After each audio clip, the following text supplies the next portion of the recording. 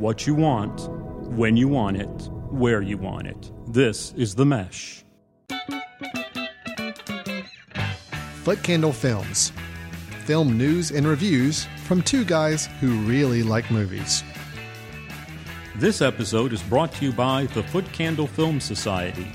For a schedule of upcoming screenings and membership information, visit the Society's website at www.footcandle.org. Hello, welcome to, Footcandle Films. I'm Alan, and over here's Chris. And if you guys excuse me, we just got out of a screening of a movie that we're going to talk about in a minute called Chef, and I didn't have any food beforehand. Oh, man. And it made me very, very hungry. So I'm not quite eating the gourmet food that we saw in the film. It's just McDonald's French fries right now. But the idea is I needed to eat after seeing that film. But as I said, I am Alan. This is Chris. We're here to talk about some films and movies. Chris, how are you doing? I'm doing good. And fortunately, I did eat before. I was going to say, because you don't seem hungry at all right now. No. But I'm starving. So I'm going to snack a little bit while we get set up for our show today, which will be reviews of, like I just said, the film Chef, starring Jon Favreau and a whole slew of Hollywood big hitters. Then we're also going to follow that up with a review of the documentary about Roger Ebert's life called Life Itself. We'll move on to some movie news, some headlines we want to gossip about a little bit, and then finish up the show with our recommendations of films we think you ought to check out, either ones that we just have enjoyed in the past or maybe even more recently that we think are worth checking out if you have not before. This is Footcandle Films, which is part of the Footcandle Film Society here in Western North Carolina, where we put together some interesting film screenings for the local community, and then we get together on this podcast to talk about those films along with many, many others. This is also part of the Mesh.tv network. So what you're listening to is part of the Mesh.tv. We encourage you to go check us out online at the Mesh.tv. You can listen to all of our back episodes, our library, as you will, Chris, our whole repertoire of past episodes from the past several years. I believe we have like 68 past episodes. No way. Yes. So this is episode 69, almost to 70. I mean, it doesn't seem like we've done more than 62, so I don't know if that's correct or not. But anyway, we do want you to go check us out on themesh.tv along with all the other shows on the podcast network. So with all that set up out of the way, Chris, let's go ahead and get into our first review, which as we play the trailer, give me another few seconds to eat some more of these delicious McDonald's French fries. And you didn't get an apple pie for me to try. Oh, no, I didn't. I'm sorry about that. As we get into our first review of Jon Favreau's Chef. We're being reviewed by the most important critic in the city. Now suddenly you're going to be an artist. Well, be an artist on your own time. It's my restaurant. The kitchen is my domain. That was our deal. The deal has now changed. Either you stay or you go. So you're threatening to fire me now? No, I'm telling you what I'm prepared to do if you don't cook my menu. You're never going to be happy cooking for someone else. So what are you going to do? You're going to laugh. Tony, Carl's got a taco truck. For real? I get to touch people's lives with what I do, and I love it. Director and writer Jon Favreau. He gave us Swingers back in, I don't know, that was a while ago. I think it was like mid-90s. Okay. Maybe, take that. Yeah. So he did that, and then after that he I think he did Made as well, and then he kind of disappeared in as far as like the directing, writing. If I can just interrupt, he wrote Swingers and starred in Swingers. He did not direct it. Okay. No. That's but a good distinction. Pretty close. Yeah, he did direct Made in Zathura, which was a kind of like a Jumanji light except it was version. space this Yes, time or that's whatever. correct. Okay. So then he was director of the first two Iron Men, and he was actually in all three Iron Men as playing like the side. Happy Hogan. Yeah, okay. Happy Hogan. Love that name. So now I'm letting my geek flag fly once again. That's all right. So now he's returned to directing and writing with a comedy, Chef. And as you may gather from the title and what Alan's little intro there, it's about a chef who works at a really fancy restaurant, but then he runs up against the man. Yes. Played in this movie by Dustin Hoffman. Well, as one of the man, and then you have another man played by Oliver Platt, who's That's also, true. That's true. The movie several people forcing him down. That's right. The reviewer, the restaurant reviewer. So he kind of runs into some problems, and then he walks off and he says, forget this. I'm going to start a new direction. And he ends up running a food truck. A food truck. Which, that's an interesting direction for a gourmet chef to then turn from doing this. So, Alan, you've had a break from Mr. Favreau as a director-writer and actor, as well as far as, him doing a comedy. Right. He hasn't been center focus. He returns, and he is the central chef character. Yes. Do you feel like him returning as a central figure in a movie, writing and directing it, do you think he warrants that, or do you think he should have let somebody else? Do you think he's okay wearing all three hats, a chef's hat in this movie, all three hats, 4 hats with chef's hat? Do you think he's okay with it, or do you think he should have maybe delegated some responsibilities? I am okay with what he did with this film in all of his parts. I make no mistake about it. Chef is predictable, Okay. cliche ridden, not a lot of depth to it, pretty on the nose with a lot of scenes. Wow. But I will say, damn you, Mr. Favreau. You made it work. I enjoyed this film. Yes, I knew exactly where it was going to go, but darn it, it was a fun film. I did have a good time with this. Okay. I do have some misgivings, which we can talk about in a moment, but I will say in general, I had a smile on my face a good part of the film. I laughed at the right places. And yeah, it worked. I mean, it was a fun movie. And I will say that it's nice to kind of have a light film that didn't try to take itself too seriously, didn't try to throw any major dramatic curveballs your way. It kept it at a very light, high level. And I thought that really worked. It's filled with tons of, you could say cameos, because some of the parts are really one scene from some big actors, big actresses. Sometimes they felt a little forced, almost like, hey, I want to get my buddies in here and I'm going to get them apart. But, overall, I was okay with it because it just seemed like everybody was having a fun time making this film. Okay. So even though I've got some misgivings, we can go to those in a little bit, some little quibbles I want to point out, some things I don't think worked as well. I'm going to say overall, though, I had a really good time with this film. How about you? It's a comedy, sensibly it's a comedy. So did it make me laugh? Yes. And did I laugh enough? Yes. And I appreciated that some of the humor, too, wasn't your, I guess, slapstick type humor. It was a little higher level, maybe, So that appealed to me, that it wasn't just the movie we reviewed recently, A Million Ways to Die in the West. Yes, that's basically both of our responses to that movie. Mm-hmm. It had some funny moments, but it just irritated me overall. That type of comedy was not my bag, so to speak. Well, this type of comedy is much more along the lines of... Well, but even if it's not your bag necessarily. Sure. I think with comedy, you have to kind of make a conscious decision of which direction you're going to go with the style of humor.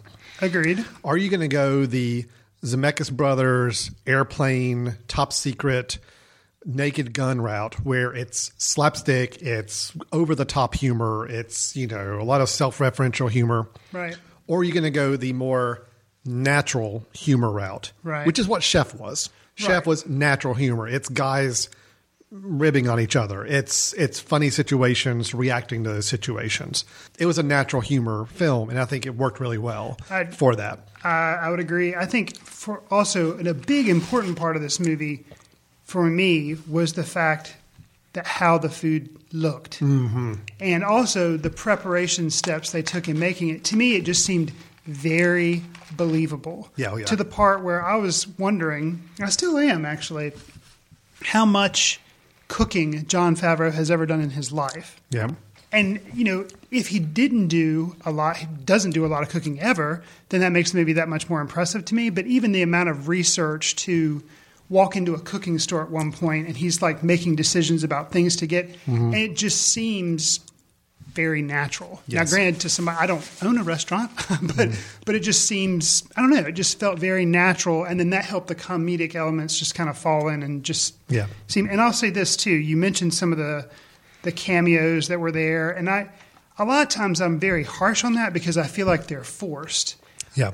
And I didn't feel like, you do have Dustin Hoffman, you do have Robert Downey Jr., Oliver Platt, and Scarlett Johansson. Scarlett Johansson, yeah. And I just never felt like they were forced. Now, granted, one of his assistants or his he's the lead chef, and the other guys, I don't know all these terms, sous chef. You got a sous chef, and then you got a something else. Yeah, I think a line cook, but and the line cook was played by John Leguizamo. John Leguizamo, he got promoted to sous chef later on, but Bobby Carnival was the one who did get promoted to sous chef pretty quickly. He was an example of somebody who I really like. I've seen him in The Station Agent, and he's played like smaller parts. And here I was really excited to see him, and I thought he did a really good job. But then about a third of the way through the movie, he drops off. He's gone. Well, that happened with a lot of characters in the film. Scarlett Johansson is in the movie until maybe about the 1/3 or one halfway point, and she's gone. Right. Dustin Hoffman's gone early on. Of course, his plot line pretty much ends early on. You understand why that one, yeah. Really only a couple characters kind of make a callback later on in the film. And I don't want to say the cameos were forced because I do think they were fun. I think most all of them worked. Yeah, I think they did. It's just, it's Robert Downey Jr. playing Robert Downey Jr. exaggerated caricature, but it was a fun scene. And I'm glad that it didn't go on too long. It was really like a 6-minute scene and that's it. It's done. Right. Dustin Hoffman played a very believable, I don't even say a villain. I mean, he was the antagonist in the film, but it was a very natural relationship he had as the owner of the restaurant with Jon Favreau's chef. Right. I think they did a pretty good job of not painting somebody as a caricature in any sense. Robert Downey Jr. probably got the most caricaturous role, but again, his was very brief, a good little comedic bit in the middle of the film, and then it was done. He is playing the ex-husband to Jon Favreau's ex-wife. Yes. So it's like, they could have stereotypically done in one way, but he ends up helping out Jon Favreau. Oh, yeah, which sure. is, kind of an interesting, nice thing to do. There again, I'm willing to give this film a lot of passes because I did have such a good time watching it. It was funny. The music was good. I agree with you. The cinematography and the way that the cooking scenes were all done and the way they weaved in a very realistic approach to running a restaurant, being a chef, kind of those passions, I thought were all really well done. A few little quibbles, again, some points, some things I didn't think worked as well. Okay. I thought some plot points were very contrived, I think. Such as having the John Leguizamo character just miraculously show up exactly at the right time and spot by taxi. Okay. Which was kind of a forced plot. They needed him to get there all the way across the country. But they addressed it. They did, but it sounded like something. If they just didn't address it, he actually said, wow, you must have gotten right off the phone and hopped on a plane. Like, they at least bothered to address that. I think that was more a matter of, we have to throw in a line to explain how we just got you here across country. They bothered to. Yeah, that's better than some films do. Right. I will give it that much.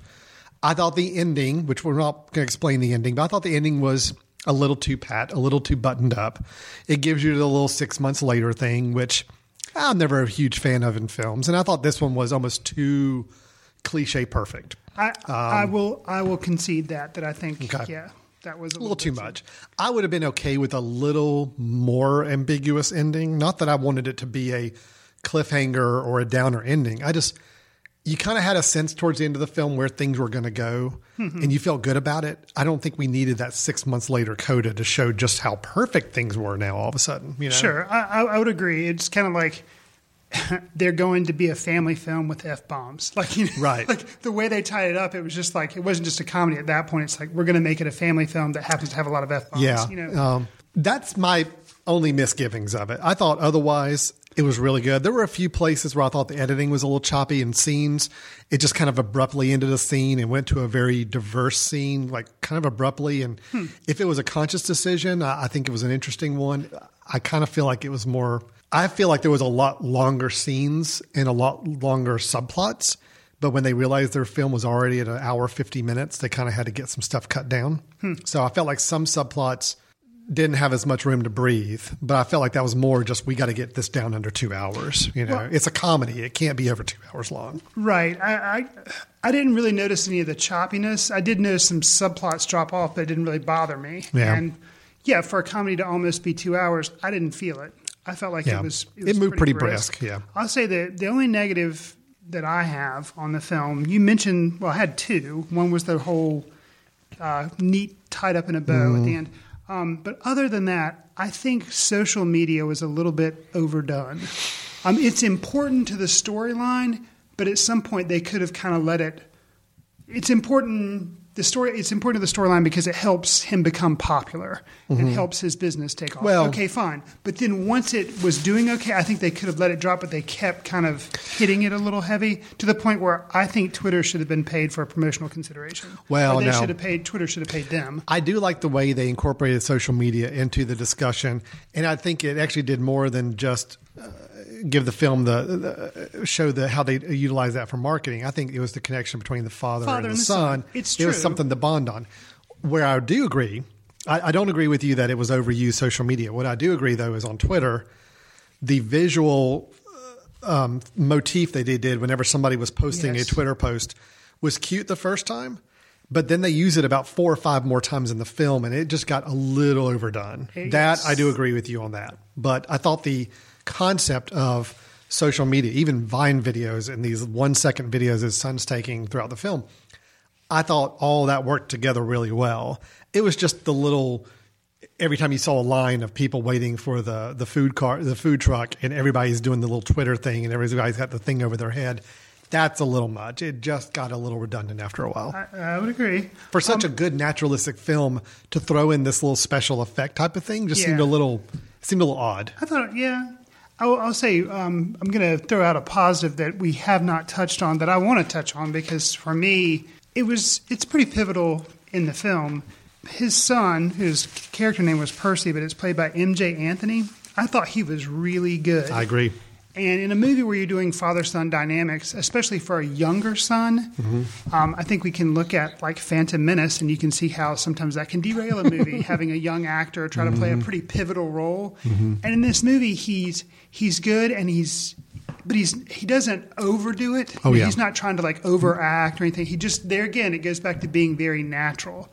And I thought he did a really good job. I completely agree. And you and I both being the fathers of boys similar in age to the character in the film, I can attest to the fact it was a very realistic portrayal of a kid that age, especially one who's so into social media and technology, which is very much the case with a lot of kids that age. No, it was a great performance by that young actor. I'd be curious to see if he actually is developing as an actor or if this is just one of those, he just happened to be somebody that the crew knew and did a one-off job on it or not. So it'd be fun to see.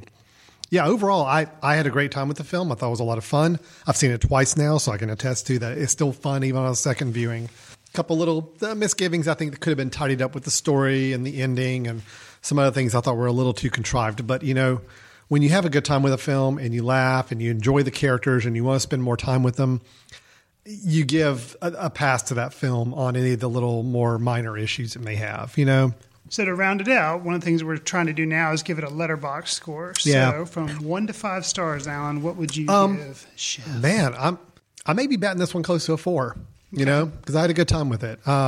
4 to me is a good, solid, fun, enjoyable film. Okay. So I'm going to give it a 4. Okay. I think I'd rate it...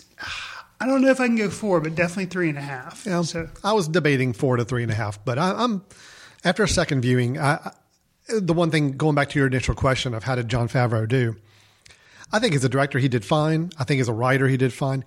I did really like his character. I did too. I thought I've never been a huge fan of him as an actor, but I think this is a role that he nailed. I do too, and I hope that now that he's gotten, I assume he took some of the money that came out of Iron Man money, movies, yes. And this was kind of like a pet project for him. I hope he kind of continues to do smaller independent films because I think he's a good writer and he's, a good director. So well, now he may have spent all that Iron Man movie on Cowboys and Aliens.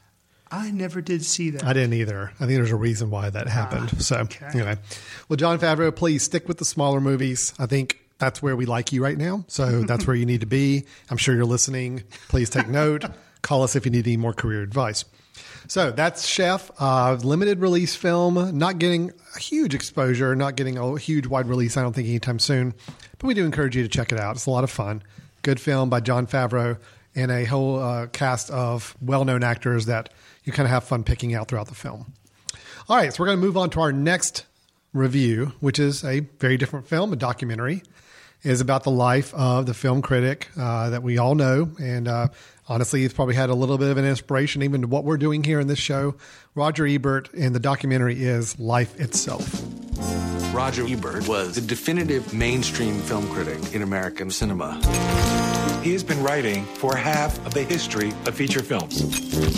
Roger was a mature writer early on. He's written over a dozen books. He wrote a novel. He won a Pulitzer Prize. Roger was a good addition, but he also could take it. He is a nice guy, but he's not that nice. It's Thriller Week on Siskel and Ebert in the movies, and we've got 3 new ones. Sound a little excited, Jane.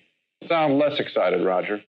So, Chris, we both recently saw the documentary Life Itself, yes, which is based on the biography of Roger Ebert. Mm-hmm. It was a memoir that Roger Ebert wrote.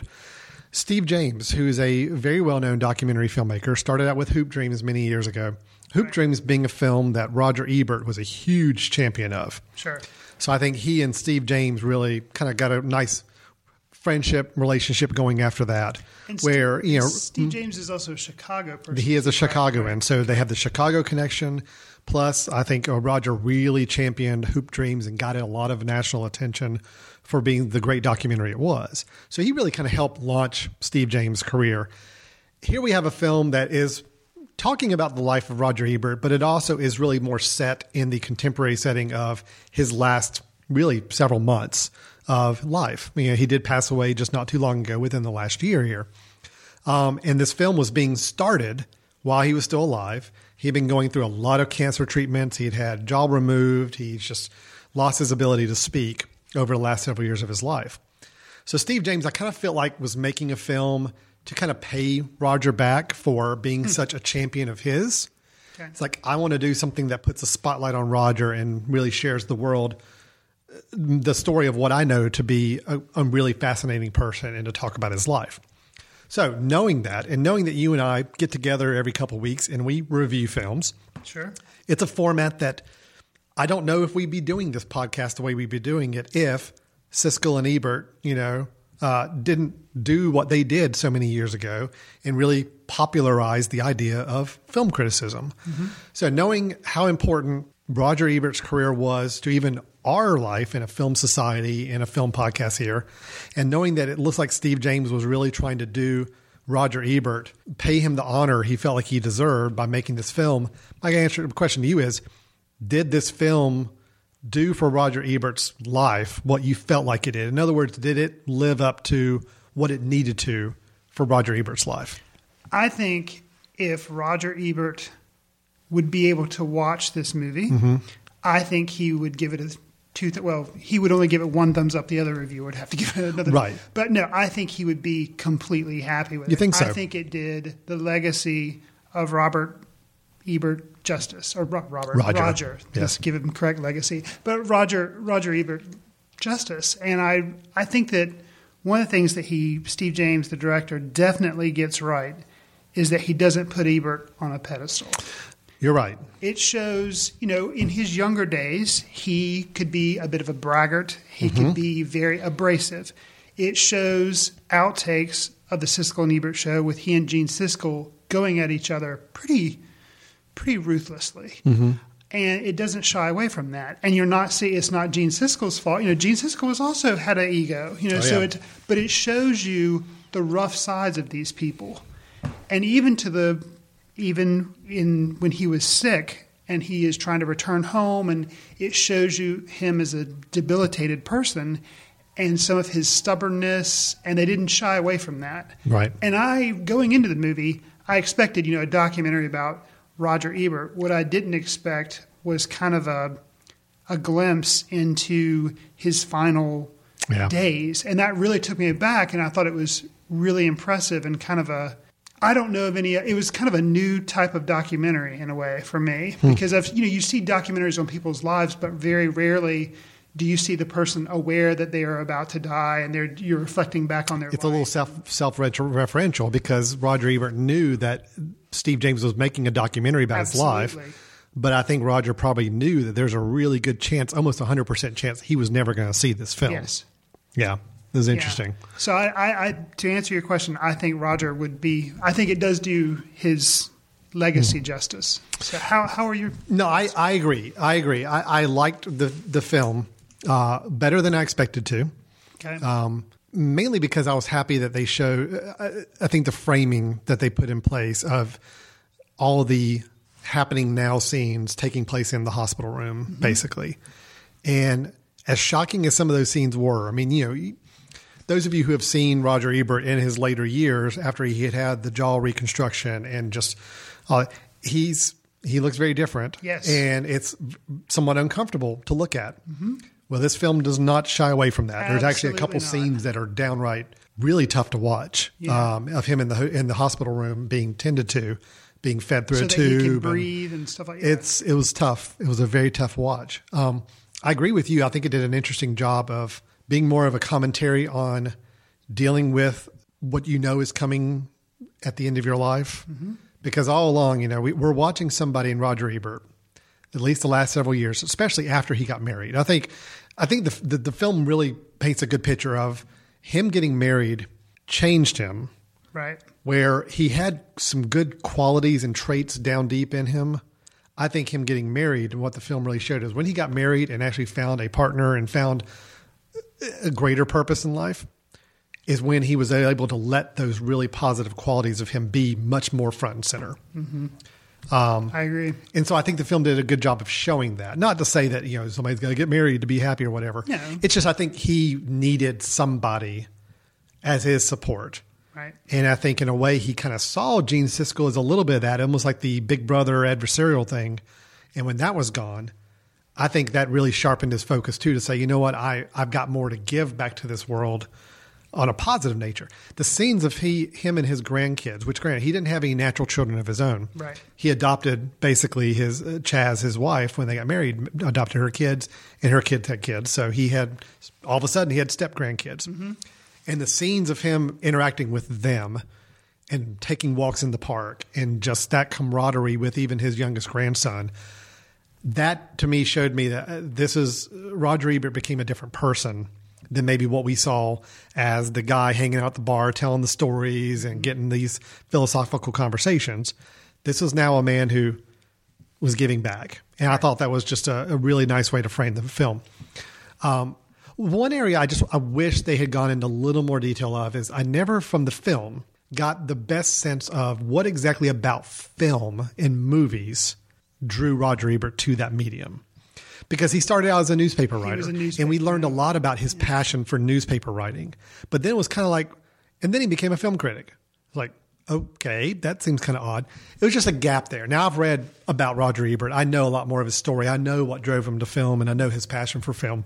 That's just the one area of the documentary I don't think they dug into as much as they should. Other than that, though, it was a very comprehensive film. I think it covered all the aspects of his life it should have covered. And I think my wife said it best when I was talking to her at lunch and we had watched the film together. She said, growing up, that when you watched the Siskel and Ebert show, you always kind of thought Ebert was the kind of the pompous little self-arrogant guy, where Gene Siskel was like the really nice, pleasant person to be around. Right. And it's not to say that we learn from this film that actually they're kind of swapped, because I don't think Gene Siskel was a bad person. They had a role to play. But I do think you really come out of this saying, wow, okay, so the Roger Ebert I was seeing on TV, yes, he was arrogant, he seemed a little smarmy, but down deep, he was a good person. Absolutely. And he cared about the lesser man. He cared about the people that were downtrodden. He was very big on civil rights. He was very, very big on equality. And all these things really, I think the film did a good job of showing that. I would agree. I enjoyed seeing, of course, when you do a movie about a film critic, you're going to show some directors. Mm-hmm. And I enjoyed seeing Werner Herzog, Errol Morris, Martin Scorsese. I would have liked to see more of maybe Herzog and Morris, because they showed a lot of Martin Scorsese, but he was one of the producers of the executive producers of the film, so he was in there a lot. But it was interesting to see them comment on this person who had commented on their work. And actually, that was one of my favorite parts with Martin Scorsese is he commented on Ebert's review of Color of Money. And Ebert was not high on that movie. Yeah, right. But Scorsese made an interesting comment. He said, he kind of paraphrased the review, and basically he took it as he didn't just tear him down. He said, I expect more of him. Yeah. I expect more of Scorsese. You've got to make this up, next time. Scorsese was like, it wasn't just like he was tearing me down. He was giving me encouragement, saying, you can do better. Yeah. And so I thought that was really interesting. Well, and we had Barani. Amin Barani. Barani, which, a little bit of a local connection in North Carolina School of the Arts graduate, and we've actually shown one of his films in our film society. Right. I didn't really know there was a connection as much with he and Roger Ebert, but he actually was in the film quite a bit and visited Roger in the hospital in the last several months there. So I enjoyed that too. I was afraid, honestly, for a while that the film was just going to be as many people talking as glowingly as possible about Roger. Okay. That's really what I feared going into this, is it's just going to be one big eulogy. Right. A lot of stories about how great he was. I echo what you said at the beginning. I think the fact that they didn't whitewash everything. No, they didn't. I think, and there were times where, you kind of got the sense Roger was a troubled guy at times. He was an alcoholic. He was an alcoholic. Supposedly he had some interesting relationships with women early on in his career. Absolutely. He was very insecure in a way. And I think all that came about, and we saw that in the film, and it didn't shy away. And then, of course, the naked emotion of just seeing him in that hospital room being cared for. It's not a flattering picture. No. But it's obviously one that Roger wanted, and I think he definitely wanted that to be part of the film. And I think I will say that my only negatives for the film, and I have it listed kind of, I didn't specify down to why Roger chose film. I hadn't even thought about that actually. Mm-hmm. But at one point, they do kind of an interesting use of technology, kind of like Chef, where they show instant messages or like text messages back and forth between him, between Steve James, the director, and Roger Ebert, saying like, hey, I was going to come to your house tomorrow. I was going to ask you this, this, and this, kind of setting up different interview times. And one of the things that really killed me, and it's a negative because he actually bullet pointed like 3 or 4 questions, and and Roger just texted back. This was towards the end. He's like, I can't. I'm having a bad day. And it was just like, that was so devastating. It was, and you want some of those questions, you're like, I want to hear more about that, and it was frustrating because, Well, in a way, Steve James actually kind of made us feel just as frustrated as probably he was. Right. Where it's like, I've still got a lot of questions to ask. I still got a lot of information I need to know, but I'm not going to get them. Right. And it was a shame. Plus Chaz Ebert, who, I didn't know a lot about her, the wife of Roger Ebert, but man, she's a good person too. It seems like from the film. I would agree, and what really amazed me is it's one thing for Roger to want this film to be made, but Chaz had to be okay with it too, and it's pretty invasive. I mean, obviously, it's invasive into his life, but it's really invasive into her life too, and she let it happen, and I think it's just an amazing document time. I think we're both on the same page that we really enjoyed this documentary. I only have the one misgiving with it, just one area that it was already a pretty long documentary. So again, it kind of like what we said with Chef, it's maybe one of those things where, they could have gone into more detail, but at some point you got to cut it loose. I wish they would have really give us a little insight as to why film became the passion for Roger, as opposed to newspaper writing, as opposed to any other art form. Right. And that was the one gap I felt like we just had there. So well, and it was just, I hadn't even thought about it. I was so overwhelmed with this movie. And there again, it shows you how on board I was with it because I didn't even notice, running time or anything. So I'll say my Letterboxd score for this is going to be 5. Wow. Yeah. I'm going 4.5. Okay. So I'm pretty close. Not perfect film, but a really, really, really good documentary. So, okay, man, we've got 2 good films so far. Chef, Life Itself. Life Itself is available on iTunes and other streaming services, so you definitely need to check it out online because it's not playing at many places, so it'd probably be a little hard to find right now. But yeah, we definitely say check it out. Now, I haven't seen any extra films, but Alan, I believe you did make it to see How to Train Your Dragon 2. Yes, dos. I did see How to Train Your Dragon. We'll throw this as a little bonus. I like dragons. It's just, it's just me. I like dragons. I like the time period that supposedly dragons would have taken place in medieval times and some of that. So the first How to Train Your Dragon, I went in with trepidation because I don't know, animated kid films that are not Pixar, you really got to win me over. You really got to be a good film. And How to Train Your Dragon, the first one, was a good film. It was a really good film. I enjoyed it. So I was excited about the second one, and I really liked the second one. I like the second one better than the first one. Really? It's a good sequel. And it's also, it has stakes. It's hits the right emotional Does it points. have A1 sauce? Just steak. Just steak, yes. Has steak, all no about sauce, food. It's just all steak. about Right? food, Yeah, so. we're also carrying on my food as my chicken snack wrap sits here staring me in the face. I don't have to eat during the break here. It's a really good movie. The animation is great. I mean, it's to the point now where I don't think you can really look at these animated films and say, oh, the animation was amazing. I mean, they're all kind of hitting at the same level. Okay. So then it all boils down to story. Does the story hold up? You don't go to see these films anymore because you want to see the incredible animation. You go because you want to see a good story. And I think this one had a really good story. I know, Chris, that you are not a fan of Mr. Jay Baruchel. I am not. Because we talked about that at length during the review of This Is the End. Yeah. His voice is no less grating in this film than it has been in other films. It's a little better than it was in How to Train Your Dragon, the first one, because he's playing a older character now. He's few years older, so he can mature his voice a little bit. But other than that, the voice acting is great across the board. Everybody else. You've got, and I'm already drawing a blank on the names.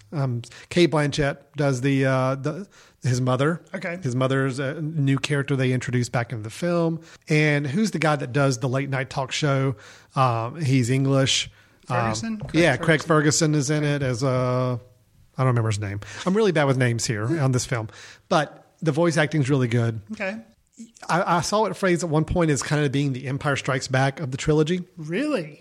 Which, now, granted, that's saying a lot to high it. Praise. But it didn't quite go that far, in that it didn't create this real ominous mood and leave you on kind of a dark space. But it did have some very darker, sadder moments. So it definitely did beat down the story a little bit more. It was not quite as upbeat as the first one might have been. A little more downtrodden here at times. I definitely think they're setting up for a future one. It was pretty obvious from the film.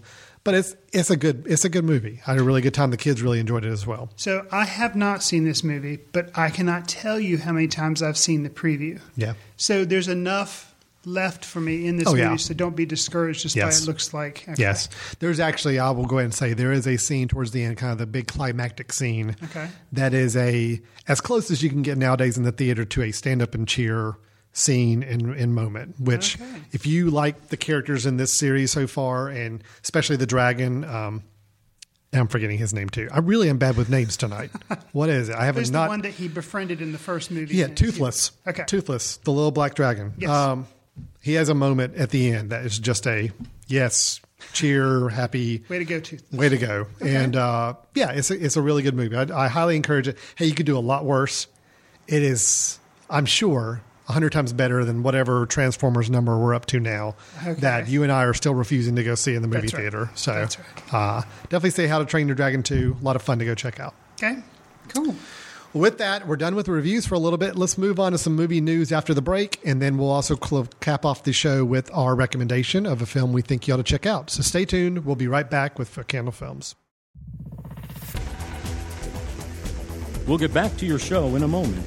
Just a reminder, you're listening to The Mesh, an online media network of shows and programs ranging from business to arts, sports to entertainment, music to community. All programs are available on the website as well as through iTunes and YouTube. Find out more at themesh.tv and give us feedback on what you like. And now, as promised, back to your show. Welcome back to Footcandle Films. First half of the show, we reviewed the film Chef, and we reviewed the film Life Itself, the documentary about Roger Ebert. Positive reviews on both films from both of us. Now let's move on to the next part of the show where we want to talk a little bit about some movie news. And by this, we're not going too deep into the gossip mill. We don't really care about who's dating who's doing whatever with who. We really want to talk about films that are either being made, ones that are being considered, ones that may be coming down the horizon.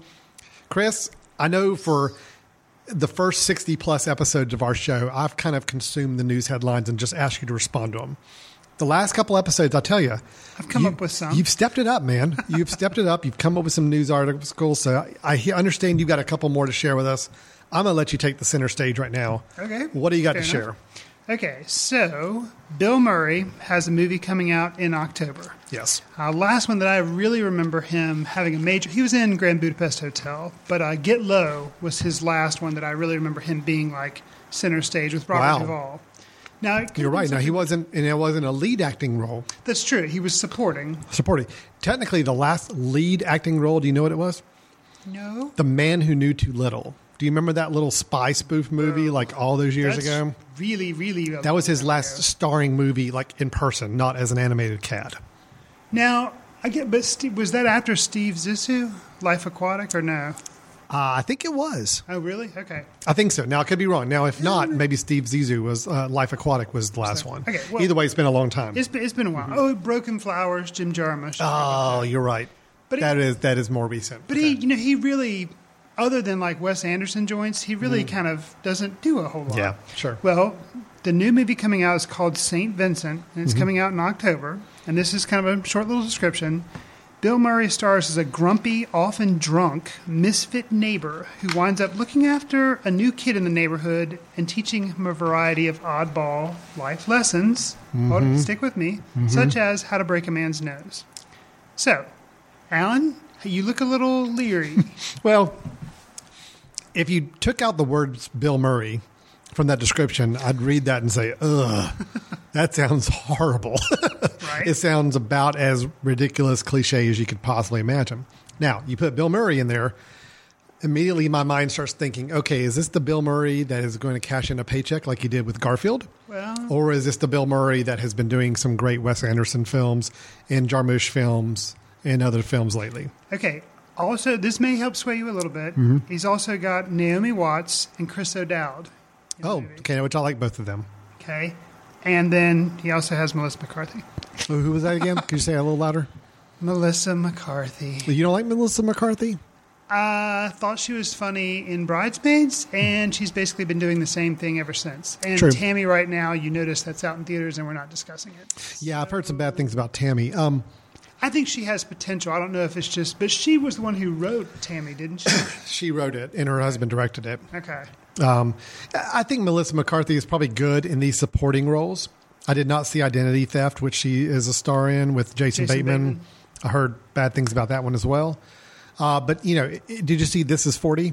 No, I never did. She has a small part in This Is 40, and she's funny. Okay. I thought she's funny in Bridesmaids. I think she's probably somebody is a good supporting character, a bit part character, not a lead actress. But gotcha. All right, so back to the question, though. You know what? Hey, I like Bill Murray. I'm willing to give him a shot.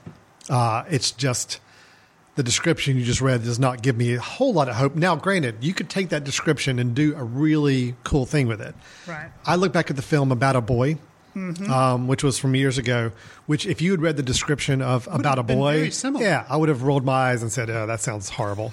And it was actually a really good movie because it had a lot more going than just, oh, I'm a hip young man and I'm befriending a little kid and we're helping each other out. It had a lot more going for it. I hope St. Vincent has a lot more going for it as well. So agreed. I'm interested to see Bill Murray have a lead role again. So hopefully this will be worthwhile. You know the story about him with the whole Garfield movie, right? The rumor about why he agreed to do Garfield, the voice of Garfield in that first movie. Remind me? I think you told me, but it was off air. So supposedly, and this is just everything you read on the internet. You don't know how true this is. And this could have been a story Bill Murray just made up. It actually sounds like something he would have just made up to try to give an excuse. Is that he was approached to be the voice of Garfield. And this is at a time where he was starting to shy away from big blockbuster stuff. He did the part of Bosley in the first Charlie's Angels remake movie. Right. And supposedly hated it. Got into fights with everybody on the set, and at that point said, "You know what? I'm done making these big budget movies. I don't want a part of it anymore." But then, not too long after that, he did Garfield. The story is that he only signed on to do Garfield because he saw that the writer of the script was an Ethan Coen. He thought it was Ethan Coen, right? One of the Coen brothers. Wow. So supposedly he signed on to be the lead voice for Garfield. He's like, it's an animated cat movie, but it's done by one of the Coen brothers. But it's one of the Coen brothers. Well, Coen was spelled the right way, but it's Eaton, E-T-A-N, Coen, who's not at all related to Joel and Ethan Coen. That was supposedly the reason he did Garfield. Now, that very well could just be a Bill Murray story he made up to say because it sounds funny and it gives him more of an out on why he made such a bad movie. Right. Made two of them. Yeah, I was going to say, the story doesn't really hold up because he did make the sequel. So anyway, sorry, I didn't mean to derail your story there. But I just always thought that was a funny one. So the next news item I have is I've heard some details about Pixar's next film. Okay. It's coming out June 2015, and it's going to be called Inside Out. Okay. And I'll give you a little bit of a plot story so far. What they've vaguely released is that it's about an 11-year-old girl named Riley, who is basically, her family is moving to San Francisco, and I guess she's in the Midwest or something, and it's based on her emotions as she's going through this process of having to move. Okay. And it also, apparently, you're going to hear a lot of her internal dialogue, and she's going to have, and her like internal voices in her head are going to be voiced by famous people, such as Amy Poehler doing Joy, Bill Hader doing Fear, Louis Black doing Anger, and Mindy Kaling doing Disgust. So she's from The Office, I believe. Right. Yeah. So those are some of the things they have attached. What do you think about that, Alan? You know what? It's Pixar. Yeah, even though I don't love all the Pixar films, I admire almost all the Pixar films except for the Cars movies. Really, Which they keep making. Cars and planes. There'll be trains and motorboats or something later. Who knows? Motorboats. That'll be the name of the next one. Motorboats. You've just given them an idea for another one. You realize that, I'm sorry. I didn't mean it. Don't make motorboats, please. Other than the Cars movies, I think I respect everything that Pixar does. Sure. Even Brave, which you did not like. No. I thought was okay. I thought was good, and I thought was something different for them to try to do. So I'm willing to say, hey, lay it on me. Let's try it out. Let's see how it is. It sounds like it's a little more creative, a little more creativity infused concept than a bunch of talking cars driving around. So there again, I'm already feeling a little more upbeat about it than probably any other animated project you hear about coming up. Well, and it sounds different, the fact that apparently you're going to have these like internal dialogues taking place in a kid's head, not an adult's head. So that's, I don't know, it sounds interesting. I agree. I'm interested to see where it goes, for sure. Okay, I've got one last little, this is kind of a quick news item from me. Do you have some as well? I got one or two things I'll mention just to get some quick reaction on. So we've talked in the past about biopics, okay? So I'm going to give you 2 biopics that are coming up and the actors playing them, and I want to see which one you'd rather spend your money on. Okay. Okay? Got it. Don Cheadle as Miles Davis or Andre 3000 as Jimi Hendrix.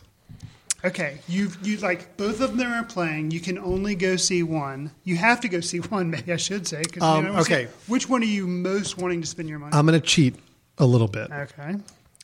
I'm going to say the Miles Davis film. Okay. For 2 reasons. One, Don Cheadle is an actor I trust. Okay. I'm not saying Andre, is it 2000 or 3000? 3000. 3000. I'm not saying Andre 3000 is not a great actor, but I don't know. And that would worry me playing somebody as iconic as Jimi Hendrix. Now, the main reason, though, I'm going to say the Don Cheadle film of Miles Davis, I've read that the producers of the Jimi Hendrix film could not get rights to all of Jimi Hendrix's most popular songs. Oh, bummer. So you're not going to hear him do the songs he's known for in the film. Huh. That's my understanding. If that's the case, that's why I say, yep, I'm going with the Miles Davis film. I had not heard that. That's what I've heard. Now, they are working on another Jimi Hendrix film that supposedly has got a bigger financer, bigger budget, and of course, they're going after all the song rights. But this one is a little more lower budget, and I think you're going to hear him play some songs that maybe were like B-sides on the albums or not as the popular songs, but you're not going to hear him do, Purple Haze or anything. So you're making me think this is going to be Ashton Kutcher's Jobs as compared to whatever the Steve Jobs movie that's going to be coming out. That's a very good way of looking at it. That's why I say, you know what, Don Cheadle, he's a big time actor. I'm sure it's a good, decent budget film, and they're going to pull out all the stops to do a good biopic. I'm like you. I'm not a huge fan of the biopic format, but I'm willing. I'm always willing to give it a shot, especially when it has to be about a musician's life. I do have an affinity towards films about musicians. Sure. Whether it's documentaries about bands, whether it's biopics of a performer or singer, I am drawn to those more than maybe sports figures or political figures or historical figures in any way. So, yeah. Okay. Well, interesting. Yeah. I had to say that before you told me the news that you just shared with me about that. For some reason, Andre 3000 having been kind of out of the spotlight for a while, Outkast, the music group that he was associated with, kind of like broke up and stuff. They made a film called Idlewild, which I have never seen and have scoured the internet trying to find it. I would actually like to see it because I've heard some interesting things about it. But when I saw his name associated with Jimi Hendrix, I was like, So I was more interested in that, but I still want to see the Miles Davis one. So it's kind of where I thought. Well, and I hope I'm wrong. I mean, I really do hope. I think Jimi Hendrix is a more fascinating character to watch a film about. If it's a well-made film and if Andre 3000 pulls off the acting chops, hey, that could be awesome. Even if it's not the Purple Haze songs and all that they're playing, I think it still could be a good film. I just, right away, I think more of the expertise lies on the Miles Davis side of the film, and that sounds like a little more of a sure bet for me right now. Okay. Well, let me just a couple of films really quick that are happening right now or they're talking about, and I thought, I might be interested, but kind of a follow-up to some films we've reviewed in the past. Okay. We promised ourselves we weren't going to talk about superheroes or Star Wars, We've done good so far. I'm keeping to it. Okay.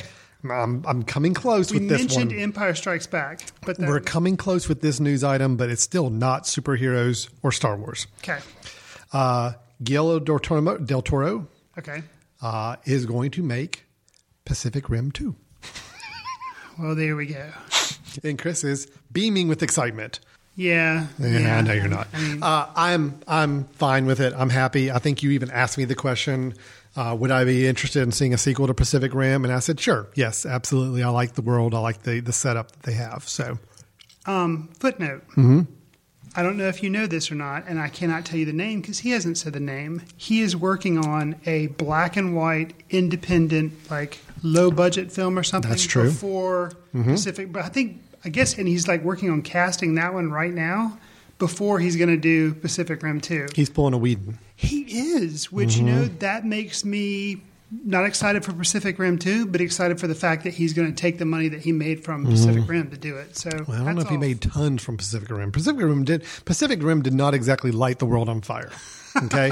It did okay. And I think internationally it did just good enough to warrant a sequel. But there for a while, pretty much everybody was talking about there's not going to be a sequel. So the fact that they did announce they are making one is kind of a surprise. But somebody's got a lot of confidence in that being a franchise at some point. So we'll see. But I did see about him making a very small, independent black and white film in between. I'd say sounds good to me. Pulling a Whedon. Pulling a Whedon. One more last note on another franchise, one that I have been hit or miss on, and I think you're mostly miss on. Mr. Cruise, Mr. Tom Cruise, Tommy, as I call him, Tommy boy, is surprise, surprise. They're working on a Mission Impossible 5. Dude. Yeah, I know. See, I said you were going to be mostly miss on this. Yeah. Wow. Supposedly, I thought he was done with it because after the fourth one, wasn't he stepping away and no priming a Jeremy Renner? Jeremy Renner. Here's the thing about Jeremy Renner. Jeremy Renner is being brought in to try to be the next reboot for franchises, and it's not working. Okay, he was brought in. Can't kick out Tom Cruise. He was brought into Mission Impossible: Ghost Protocol as kind of another Mission Impossible agent or whatever they're called. And everybody thought, oh, this is a good chance for Jeremy Renner to be the next lead in this. And it didn't work. And Tom Cruise keeps yelling from off screen, I'm not dead. Yeah, I'm not dead. I'm still here. But they tried to pull the same thing with the Bourne franchise. They put Jeremy Renner in as the lead in the latest Bourne film, and it did not do very well at all. So now the rumors are that they're going back and getting Matt Damon to come back and play Jason Bourne again. Oh, my gosh. Jeremy Renner can't carry it. Born Again. Oh, we are on fire tonight, Chris. Wow. God, I hope all the Hollywood agents listening to this just think contact of all the us right away. Residuals we'll get. Born Again. It's perfect. Anyway, Mission Impossible 5. Christopher McQuarrie is directing it. Now, did he do Charlie's Angels? No. Christopher McQuarrie, the last film he did was also a Tom Cruise film, Jack Reacher. Oh, I never saw that. So I did not either. Yeah, so we can't pass judgment. No. That's our rule, is that if we haven't seen the film, we technically can't pass judgment on it. Unless it's Transformers. Then we can badmouth that. Then we can say whatever we want. Because I sat through enough of those other films, so I can talk badly about the new one. McQuarrie's more of a gritty action director. Okay. I think he did Live and Die in L.A. many, many years ago, and he's done some other. He's written a lot more than he's directed lately. So I do like the fact that each one of these Mission Impossible films is a different director. at least that gives it a shot to say, you know what, this could be different. Okay. I really, really liked Mission Impossible 3, which was J.J. Abrams. I liked that, and it had Philip Seymour Hoffman. It did. So it was really good. That was probably the best one of the 4, for sure. I liked the original one, which was Brian De Palma. Okay. It was confusing. It was a little muddied, but it was a good one. Now, the one that John Woo did, the number 2, was horrible. Okay. Ghost Protocol, I was let down by. It was not as good as everybody kept saying it was going to be, which was who did who God, it was the guy who did the Iron Giant and the Incredibles. What's his name? Oh, Brad Bird. Brad Bird did number 4, Ghost Protocol. So, I like the fact when you keep changing up the directors, it just basically means that, hey, you don't have to worry about this being exactly like the last one. There's a chance it could be a different style to it. So, supposedly Jessica Chastain was going to be in Mission Impossible 5, which right away, that's interesting. Yeah. But then she passed on it. Because she found out that it wasn't going to be Jeremy Renner. It was going to be Tom Cruise. She's like, yes. no, I meant to say I can't do that. No, sorry. Yes, she is a Renner fanboy, right. And she wanted to be in a Jeremy Renner action movie. But there, supposedly Alec Baldwin is now going to be in this film, which, all right, whatever.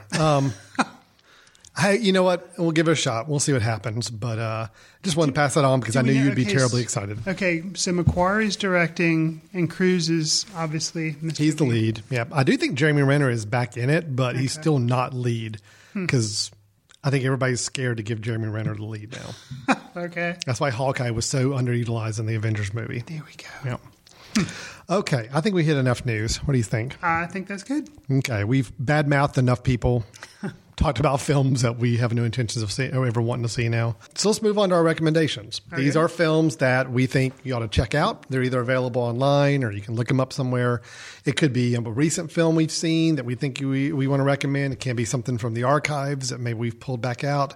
So, Chris, what have you got to share with us today? What's your recommendation of film for us? I'm going to recommend a film that I think was at festivals in 2013, but was really released majorly in 2014. And that is the film Enemy, which we actually talked to. And it's a movie that has doppelgangers in it. And it's Jake Gyllenhaal. And he has a double in the movie. And it causes lots of problems. And we actually had talked about maybe reviewing this for the show. But instead we reviewed The Double with Jesse Eisenberg. Yeah, I got confused and I watched the wrong movie. Well, you did. I thought this movie was much better. Oh, really? So you liked Enemy better than The Double? Absolutely. Okay. It comes down to the movie doesn't rely on so much visual style like The Double did. I felt like there was a lot of style there and not a lot of substance to the movie. This definitely has visual style, but it's very confusing. Mm-hmm. And actually, when I was checking back on movies I was going to review, I was like, oh, yeah, Enemy, I like that. I should mention that one. So that's what I'm recommending.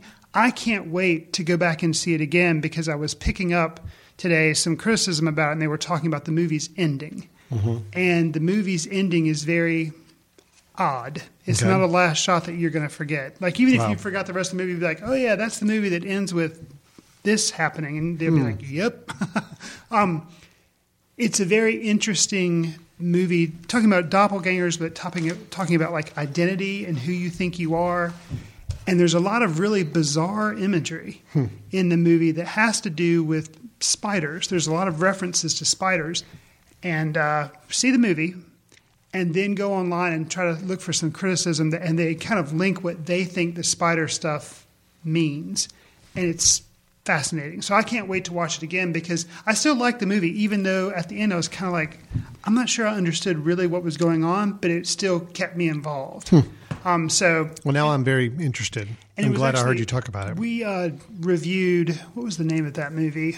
It wasn't Enemies. It was the previous director. Prisoners. Prisoners. It's not Enemies because this is Enemy. But Prisoners, by Dennis Villeneuve, or however you say it. But which I really liked that film. Yeah, and it was kind of a tough watch because it's about people being children. But it's a well-made film. Well-made film. And I think I liked this film much better, and I thought it was not as heavy-handed as some of the moments in Prisoners were. So it's Enemy. It should be available on iTunes. It was when I watched it, at least. But I recommend it'll probably be coming out on DVD soon. So Enemy, check it out. Okay. So you kind of talked about a more recent film. I'm going to go back in time a little bit, back to 1966. I finally got around to seeing a film that I'm sure many of our listeners have heard of, but I don't know how many have actually ever sat down and watched. It's Who's Afraid of Virginia Woolf? I have heard of it. Yeah, Elizabeth Taylor, Richard Burton. Okay. It's based on a stage play. I went into this film no familiarity with the story at all. I had never seen the play. I'd never seen this film. I've only heard about the title, and I knew that Elizabeth Taylor was in it. That was really all I knew about the film. Okay. Basically, what you have in this film, and I feel weird talking about what I know many people consider to be more of a classic. So I'm sure a lot of people listening have probably seen this film and know it, but I'm still going to describe it like plot-wise. Sure. Basically, we're following a very bitter old couple played by Elizabeth Taylor, Richard Burton, who were, I don't know if they were married at the time. They were the ones that got married and remarried a couple times or something. Right. But they play an older couple. They play a little bit against type. Elizabeth Taylor is she's a little bit of a drunkard. She's very boisterous. She's loud. She's penetrating. She's biting. And then you've got Richard Burton playing George, the husband, who's snide, sarcastic, but also a little bit of a wimp. So they're both playing very, very different characters than what they traditionally are known to be in classic Hollywood. Mike Nichols is the director. Oh, okay. Yeah, which I didn't realize that either until I sat down to watch the film. This is his first film. Okay. This is the guy who went on to make The Graduate. He went on to make Working Girl. He's still making films. Yeah, he made The Birdcage. Yeah, Closer, which I think is a really good film. Yeah. Mike Nichols, which actually Closer probably has more similarities to this film than a lot of his other films, style-wise, and some of the scenes that are just very tough to sit through. But what we basically have in this whole storyline is we follow this couple. They have another couple come over to visit them for drinks or to hang out after some sort of community event that took place. And this other couple is played by George Siegel and Sandy Dennis. Okay. And what follows is one of the most uncomfortable nights in this house, where you ever been in a situation where you go to someone's house and either the couple that invite you over, either they start fighting or there's just a lot of friction between them and it's very awkward and uncomfortable. Take that and multiply it by 50. And that's what this movie's all about. It's George Siegel as Nick and Sandy Dennis as Honey, his wife. And they're trying to navigate this whole evening with this couple and they can't leave. They get sucked in to the drama going on. Wow. And there's a lot more going on at the end of the film. You kind of realize that there's a certain thing that's happening between this married couple that's really exaggerating their emotions. I can't go into much more detail than that. It's a fascinating film to watch. Okay. Fascinating film, mainly because you've got two actors that are so well known in Hollywood for playing a certain role and having a certain persona, playing so opposite of it. It is a stage play on film, but yet there's enough visual things happening to keep you interested. So it's not like you're just watching a static stage play. Like sometimes you see, especially back in the 50s and 60s when they adapt a stage play, it looks like you're just watching the stage play just shot on camera. Right. This has got a lot of creative flourishes to it for sure. Acting-wise, my understanding is all four actors in this film were nominated for Academy Awards. Wow. Which I think is one of the only times that's ever happened. Okay. All four of your only four characters in the whole film, all four nominated. And rightfully so, too. They're all excellent, especially Sandy Dennis, who plays the wife of George Siegel's character. Starts out really weak, and you don't think she's really playing a really good part, and then her part just goes crazy later on down a certain path. And for the time, for 1966, I can understand why this was a very controversial film. Oh, okay. The storylines that are followed, the language that's used at times, the mind games that are being played, the acting and display. It's a really, really interesting film. So, Who's Afraid of Virginia Woolf? I highly recommend checking out just because it's something you want to talk about afterwards. Okay. It's really something to talk about afterwards. Okay, I'll have to find that because I've heard about it but never seen it. Mm-hmm. So, yeah. Okay. It's one of those for me as well. I had only heard about it in passing, but I couldn't have told you what it was about. So, and Mike Nichols, it just solidified to me that, the guy's a really solid director and has been for 50 years now. So, okay. Wow. A lot of good stuff we covered in today's episode. A lot of good films to check out. Chef, Life Itself, How to Train Your Dragon 2, Who's Afraid of Virginia Woolf, Enemy, and then we talked about some other films that are coming down the pike that may also be good, like Pacific Rim 2. Right. And Mission Impossible 5. Right. So we really packed you in with a lot of good ideas for films and a lot of things to check out. We will be back next time as we review some more films, both new ones and some recommendations as well that you ought to check out. We encourage you, though, in the meantime, go check out the Mesh.tv website. And Chris, what can they do there? What should they do? How can they interact with us going forward? Well, you can, if you check out the Mesh website, there's opportunities there to send an email to info@themesh.tv and, kind of mention you're wanting to talk about Footcandle. Yep. And that'll get to us. Otherwise, you can also follow Alan and I on Letterboxd. Yes. And that lets you know kind of like other movies we might see on the sidelines or older movies that we may, write a little bit of a review of. Mm-hmm. So those are ways you can keep up with us. Also, there's footcandle.org, which is the website for our film society. Yep. A lot of different ways to connect with us, a lot of ways to stay online with us. And we really just appreciate you listening. We do encourage you to go back and check out any episodes you missed. If there's certain films you're curious about, or maybe ones that were in theaters months ago are now starting to hit iTunes or online, go back and listen to the review after you've seen the film and write us a note. Let us know if we were right or wrong in your opinion. Speaking of iTunes, yes. Here's the thing. These episodes, obviously if you're listening to it, they're free.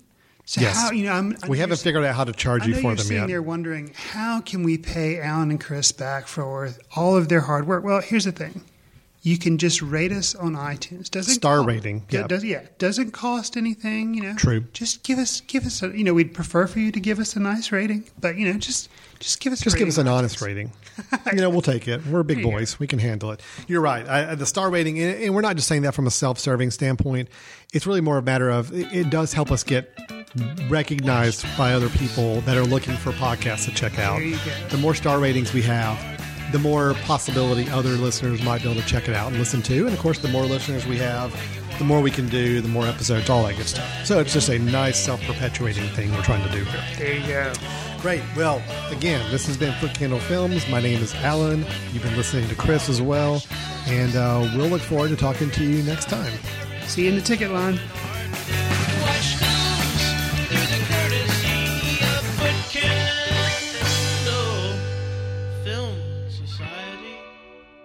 Special thanks to Carpal Tuller for the show theme music. For more about Carpal Tuller, visit www.carpaltuller.com.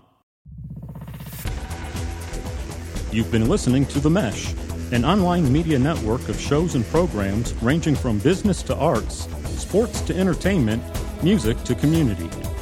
All programs are available on the website as well as through iTunes and YouTube. Check us out online at themesh.tv. Discover other network shows and give us feedback on what you just heard.